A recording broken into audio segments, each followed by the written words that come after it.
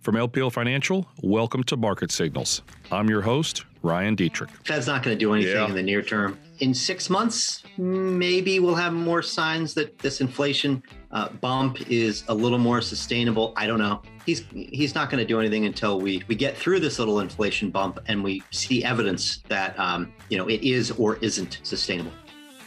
Hi, everybody. Welcome to the latest edition of the LPL Market Signals podcast. Ryan Dietrich here, Jeff Bookbinder, as always.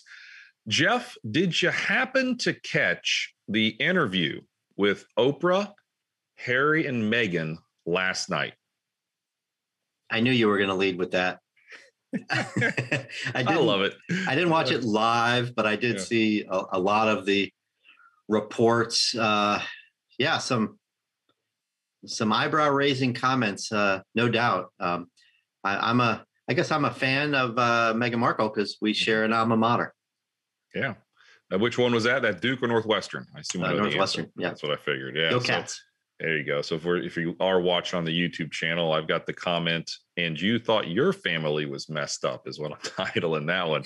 I watched bits and pieces of it. I mean, the All-Star game was going on, NBA All-Star game, and my wife's been out of town for a couple of days up in Ohio, so I'm in charge of the 3 kids. But nonetheless, I was watching some of it, and guy doesn't talk to his brother anymore, doesn't talk to his dad. They kind of shunned her. Now, there's 2 sides to every story. I mean, there's no doubt about that. But my, oh my, let's just say the people that were the most excited last night were probably the writers for The Crown, that Netflix show. I love that show. And they're apparently going to do up to like real time, or real time as they can get. And I think last night's interview gave them a whole season's worth of stuff to talk about. So anyway, so enough about everybody's got a messed up family, but I think after last night, the royal family might take the cake. My oh my. So Jeff, this week in the LPL Market Signals podcast, we're going to talk about a lot of different things. We're going to talk about how higher rates potentially aren't the worry that so many people think they are as it comes to your investments. We're going to have another growth value discussion. Obviously, the continued rotation out of growth and into value. Maybe there's a time for growth to come back here. And obviously, a lot of it has to do with rates. Then we're going to finish things up with a little bit of a Fed discussion. Jerome Powell had some comments last week, and then also some, once again, strong improving economic data. And we'll also maybe talk a little bit about the next likely $1.9 trillion fiscal stimulus plan. And who knows, by the time someone listens to this podcast, it could have happened. But Jeff does highlight or low light, maybe depending how you look at it, I don't know, of last week again was rates. The 10-year yield soared higher it's up about 160 as we speak. It was up over 160 last week. That's the highest level again since well before the financial crisis. Historically, that's not a very high level, but it's all relative, right? On March 9th of 2020, so right about a year ago tomorrow from the time we're recording this, was the lows in the 10-year yield, went down about 50 basis points approximately late July, early August as well. And it was kind of off to the races since then. We've talked a lot about this, Jeff, but just high level, why is a 10-year yield doing this? Why is it going up almost, over 100 basis points, I guess you could say, from where it was this time a year ago? Yeah, if you want to boil it down to one thing, it's rising economic growth expectations. And that is certainly tied to all the stimulus that we're getting.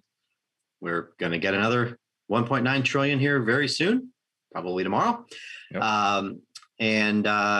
With that comes higher inflation expectations. So, those 2 things together are a powerful combination. And we're now over, a full 1 percentage point off of those lows you talked about last year. It's been a big move in a pretty short period of time. And, we've seen this before where people are nervous about the Fed jumping in, and that causes the stock market to be a little jittery. Mm-hmm. Now, walk me off the ledge here. Let's say I'm worried about inflation. I see all the spending that's going on. I see an economy, and we'll talk again more about the economy later, but really strong improving economy with all of a sudden some jobs numbers starting to come back. We got another $1.9 trillion coming on top of $3 trillion last year. Overheating makes some sense to me. Why should an investor not be overly concerned about massive inflation and how that could potentially can impact their investments and their portfolios? Well, one reason is there's structural forces pushing down on inflation, right? I mean, the obvious one we all know about is you can comparison shop. with the internet and Amazon and all that, everybody knows what things should cost and what they're willing to pay.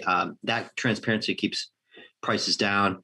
Another one is globalization, right? You can still find cheaper manufacturing looking around the world, whether it's China, Vietnam, New Mexico, Mexico, wherever you want to look. So it's going to be tougher to, this next leg up in inflation is going to be tougher to get than the last leg up. Clearly, the Fed thinks it's going to be hard to get inflation over 2% for a sustained period of time. We would agree with that. These structural forces have been in place for a long time, and they're not going away here just because we've got a bunch of stimulus.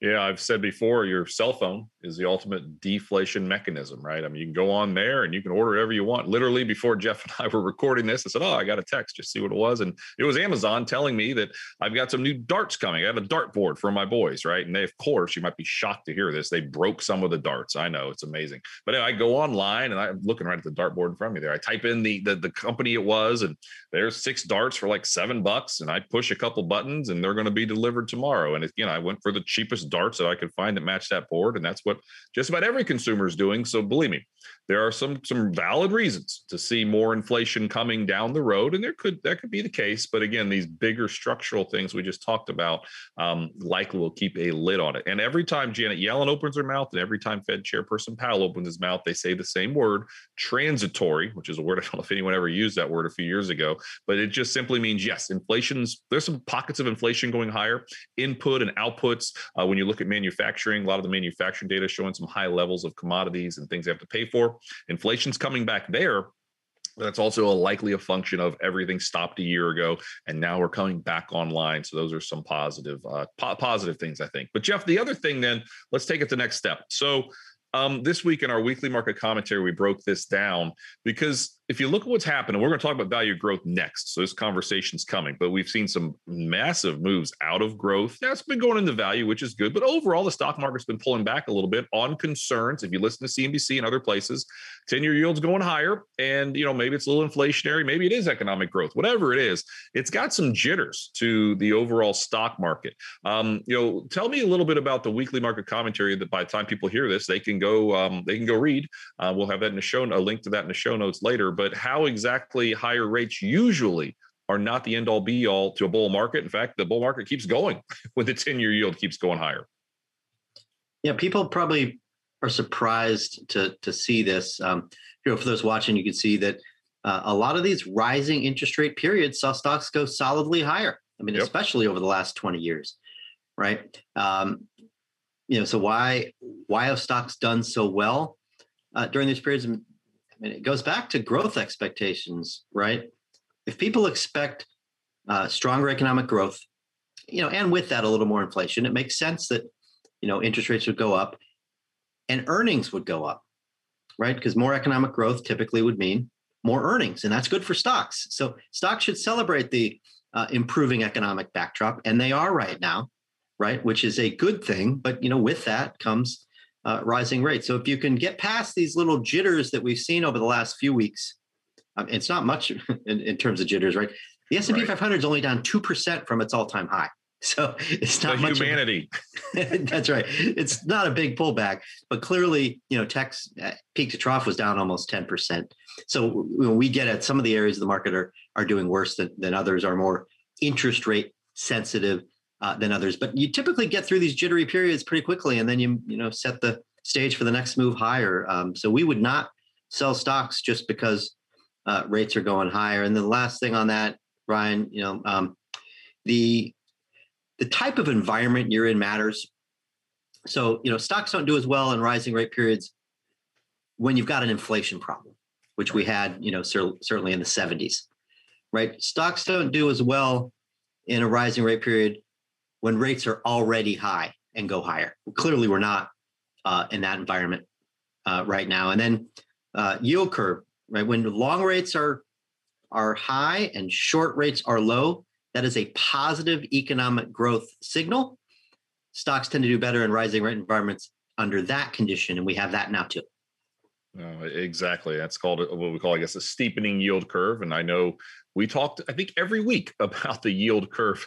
This time about a year ago or so, is the yield curve inverted, and historically an inverted yield curve, which we're nowhere close to, by the way, right now, tends to lead to a potential economic recession. And once again, it was right, but we're seeing the exact opposite, you could say, with a steepening of the yield curve now, again, as long-term rates are going up quicker than short-term rates, which obviously the Fed controls short-term rates. We'll talk about the Fed here in a minute, but short-term rates are calm. I saw some things that, like a 30-year mortgage back above 3% for the first time in a while, just recently. Again, that's the longer end of the curve is starting to increase. So Jeff, the good conversation there. Again, people can check out the weekly market commentary, but I think the bottom line is when you see all the jitters and concerns about a higher trending yield, or 10-year yield, I should say, it usually is not a bad sign for the stock market in general. But let's go to part two of this. Maybe it's a bad sign for growth stocks. And if you're watching along on the YouTube channel, we've got a simple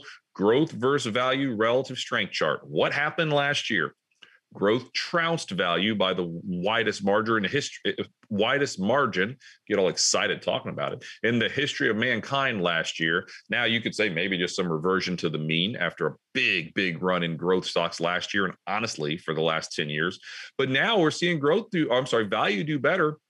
It's a steepening yield curve, little higher inflation expectations, and 10-year yield tend to be more of a tailwind for financials and some of the other cyclical value areas, your materials, your industrials, and energy stocks. By the way, energy stocks are up like almost 40% for the year. Okay. And maybe they're pulling back a little bit, but that's where they were, at least as of last week. So amazing run there. I mean, Jeff, we've talked a lot about growth value, but again, it's one of the most popular questions we get.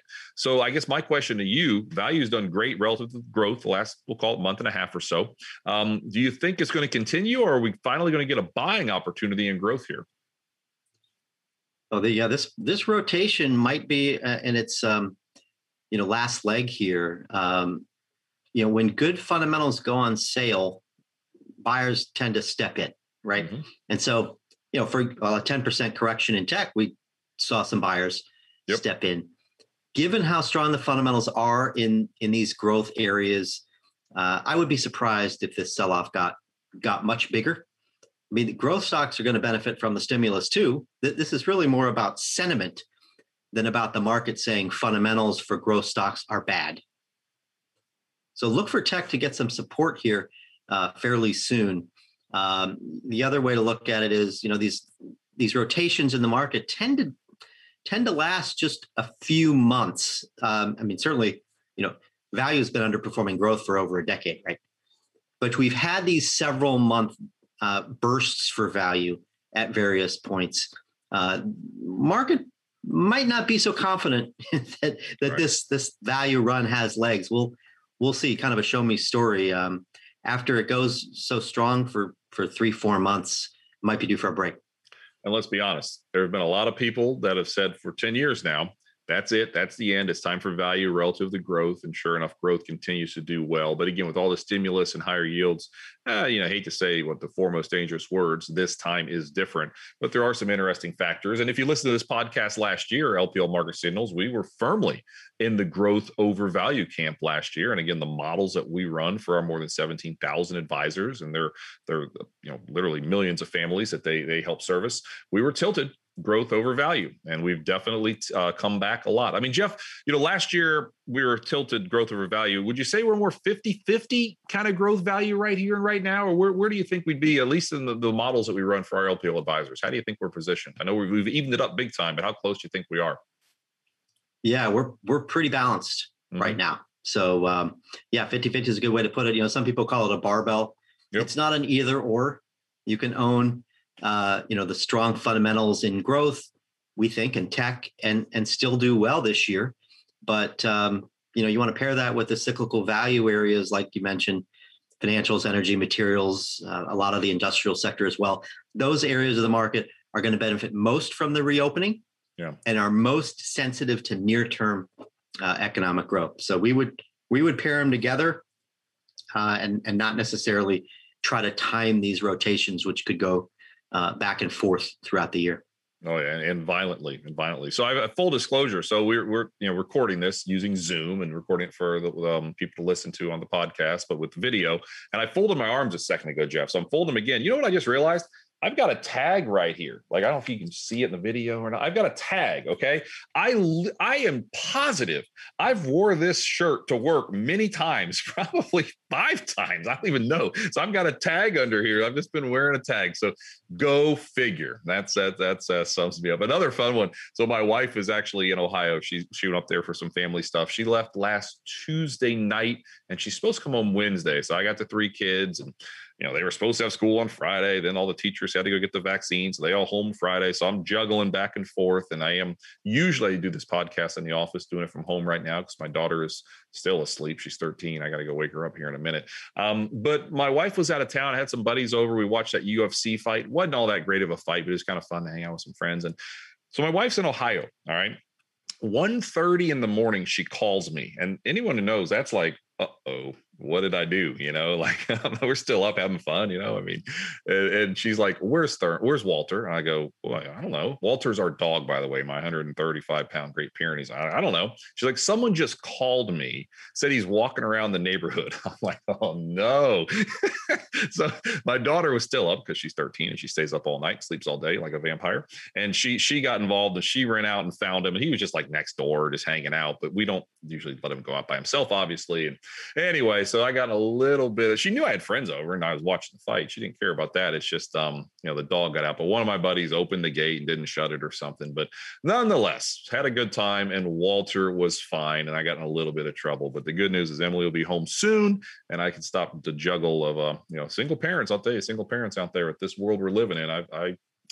We can appreciate you because it is not an easy job at all. So Jeff, let's go. We've got 7 minutes or so. Let's kind of go to the third thing we wanted to talk about this week in the LPL Market Signals podcast, kind of a Fed roundup / economic update / fiscal stimulus update. But let's start with the Fed. Jerome Powell, he was in the news again. It seemed like he's got a speech every week that gets a lot of attention. On Thursday, he spoke with the Wall Street Journal. To be very blunt, I don't think he said anything that we didn't expect him to say, but he said he's comfortable with kind of how policy is, and he's not too concerned about the spike in 10-year yields.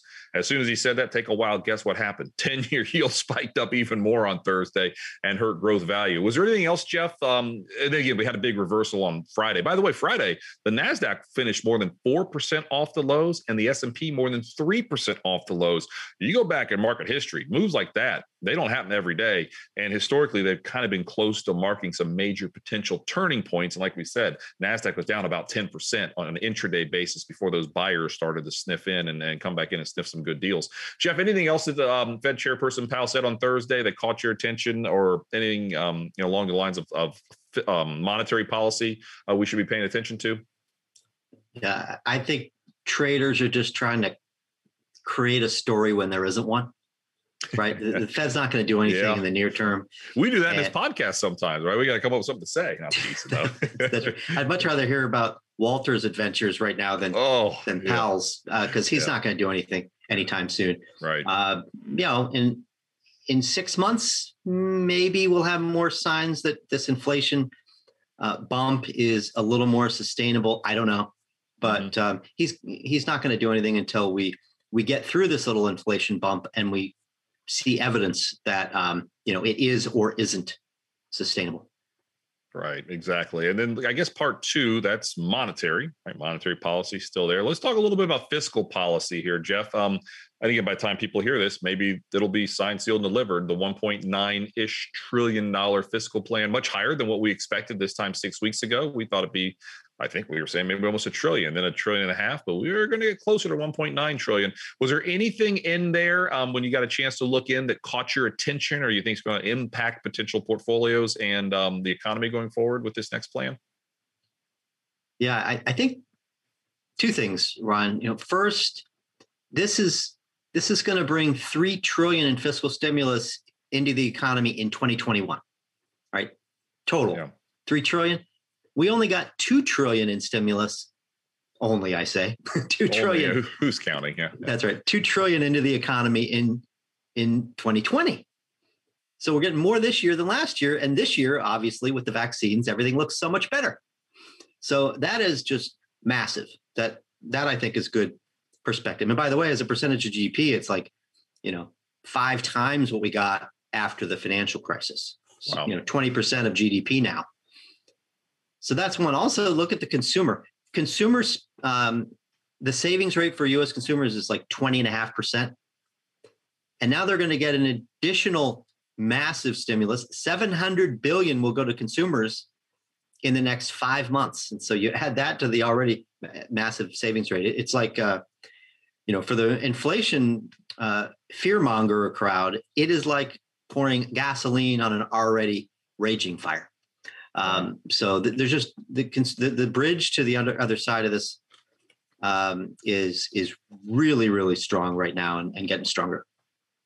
No, so absolutely. Some interesting stats along the lines of central banks. Our friends at Bank of America, this is again according to Bank of America, they said central banks bought $1.1 billion worth of assets every hour over the past year. That's amazing. And also JP Morgan said that if you look at all the G5 major global banks, the balance sheet of the G5 is over $30 trillion. So that's pretty amazing. Also, last year, if you look at the personal savings as a percent of GDP, again, that's in 2020, that's 15% is what the total savings as a percent of GDP were last year. That's the highest number ever. Back in the 70s, when we had massive inflation, there were higher savings rates back then. About 12% is all that we got to. I say all that we got to, but last year, just another record-breaking way to look at it. There's almost $5 trillion in checking accounts as of February, according to data from the Fed. And that was only about 2 trillion. Again, only 2 trillion before the crisis. So there's still a lot of money. People have saved a lot of money, rightfully so, with the uncertainty that's going on out there. All this stimulus, this is kind of why this reopening, what the stock market's sniffing out with the cyclical value trade doing so well, and likely with the 10-year yield going higher. So, Jeff, let's do a little bit of an economic roundup, and then we're going to sign off this week. The jobs number on Friday came in way better than expected. I'm going by memory. I think it was 379,000 jobs created, nearly doubling what was expected. Big revision higher in January as well. The one caveat to the economy we've been talking about was, listen, the employment picture has been weak. Friday, that might be showing the start of the change. What was your take on the jobs number and kind of what it means for the future and how many jobs we can maybe have created next month? Yeah, this is a really good number because the economy through the reporting period was not even close to fully opened. Right. Right. The survey's taken mid-month. So, between mid-February and mid-March, we're going to get a lot more. Right. And so the next jobs report in early April could be, triple this one potentially. Wow. I've seen expectations from some economists north of 1 million jobs for the March report that we'll get in early April. So this is a great sign. When things aren't open and you're getting big numbers, just wait until we are open, which is coming. I mean, in 2 months, this economy is going to be pretty much fully opened. Wow, amazing. And then I saw, we're getting over 2 million vaccines a day now, almost 5 million total over the weekend. Again, President Biden said that, by, I think he said May or June, every American that wants to have the vaccine will have an opportunity to get it. So again, some real positive things, but that's the U.S., Jeff. We're going to finish with global manufacturing data. Global manufacturing continues to improve, not just in the U.S., but globally. You want to build on that for a little bit? Yeah, the U.S. was really strong, up near 60. That's very strongly expansionary. But if you look at the rest of the globe, I mean, whether it's Europe, Japan, China, all these numbers are pretty much either holding steady at strong levels or they're rising, right? And so if you just do basic, relationship between industrial production globally and these global purchasing manager index surveys, it looks like, we're up like 4% year over year now. Again, economies aren't fully open yet, especially Europe. And so We're already growing, at least based on this relationship, at 4%. It looks really good for the global economy this year to grow maybe even as much as 5.5%.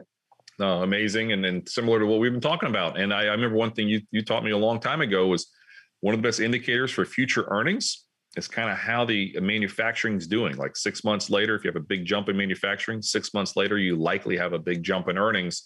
And this is, again, kind of playing into all of that. So, Jeff, at this point, we've hit the end of the road in this week's LPL Market Signals podcast. Thank you for everyone who continues to listen to this. If you like it, it'd mean a lot to us. You can go, give us a like, give us a follow, give us a positive review. If you like the updates on Walter, I'll continue to give the updates on Walter. Whatever you want to hear, we'll do it for you. But with all of that, everybody, thanks again. Thanks, Jeff, for an awesome conversation. We'll be back next week. Everyone have a great week. See you then. Bye-bye. This material was provided by LPL Financial, is for general information only, and is not intended to provide specific advice or recommendations for any individual. There is no assurance that the views or strategies discussed are suitable for all investors or will yield positive outcomes. Investing involves risks, including possible loss of principal. Any economic forecasts set forth in the podcast may not develop as predicted and are subject to change. References to markets, asset classes, and sectors are generally regarding the corresponding market index. All indexes are unmanaged and cannot be invested into directly. Index performance is not indicative of the performance of any investment. All performance reference is historical and it's no guarantee of future results. All information referenced in the podcast is believed to be from reliable sources. However, we make no representation as to its completeness or accuracy. Securities and advisory services offered through LPL Financial, a registered investment advisor and broker-dealer. Member FINRA and SIPC. Insurance products are offered through LPL or its licensed affiliates. To the extent you are receiving investment advice from a separately registered investment advisor that is not an LPL affiliate, please note LPL makes no representation with respect to such entity. If your financial professional is located at a bank or credit union, please note that the bank or credit union is not registered as a broker-dealer or investment advisor. These products and services are being offered through LPL or its affiliates, which are separate entities from and not affiliates of the bank or credit union. Securities and insurance offered through LPL or its affiliates are not insured by the FDIC or NCUA or any government agency, not bank or credit union guaranteed, not bank or credit union deposits or obligations, and may lose value.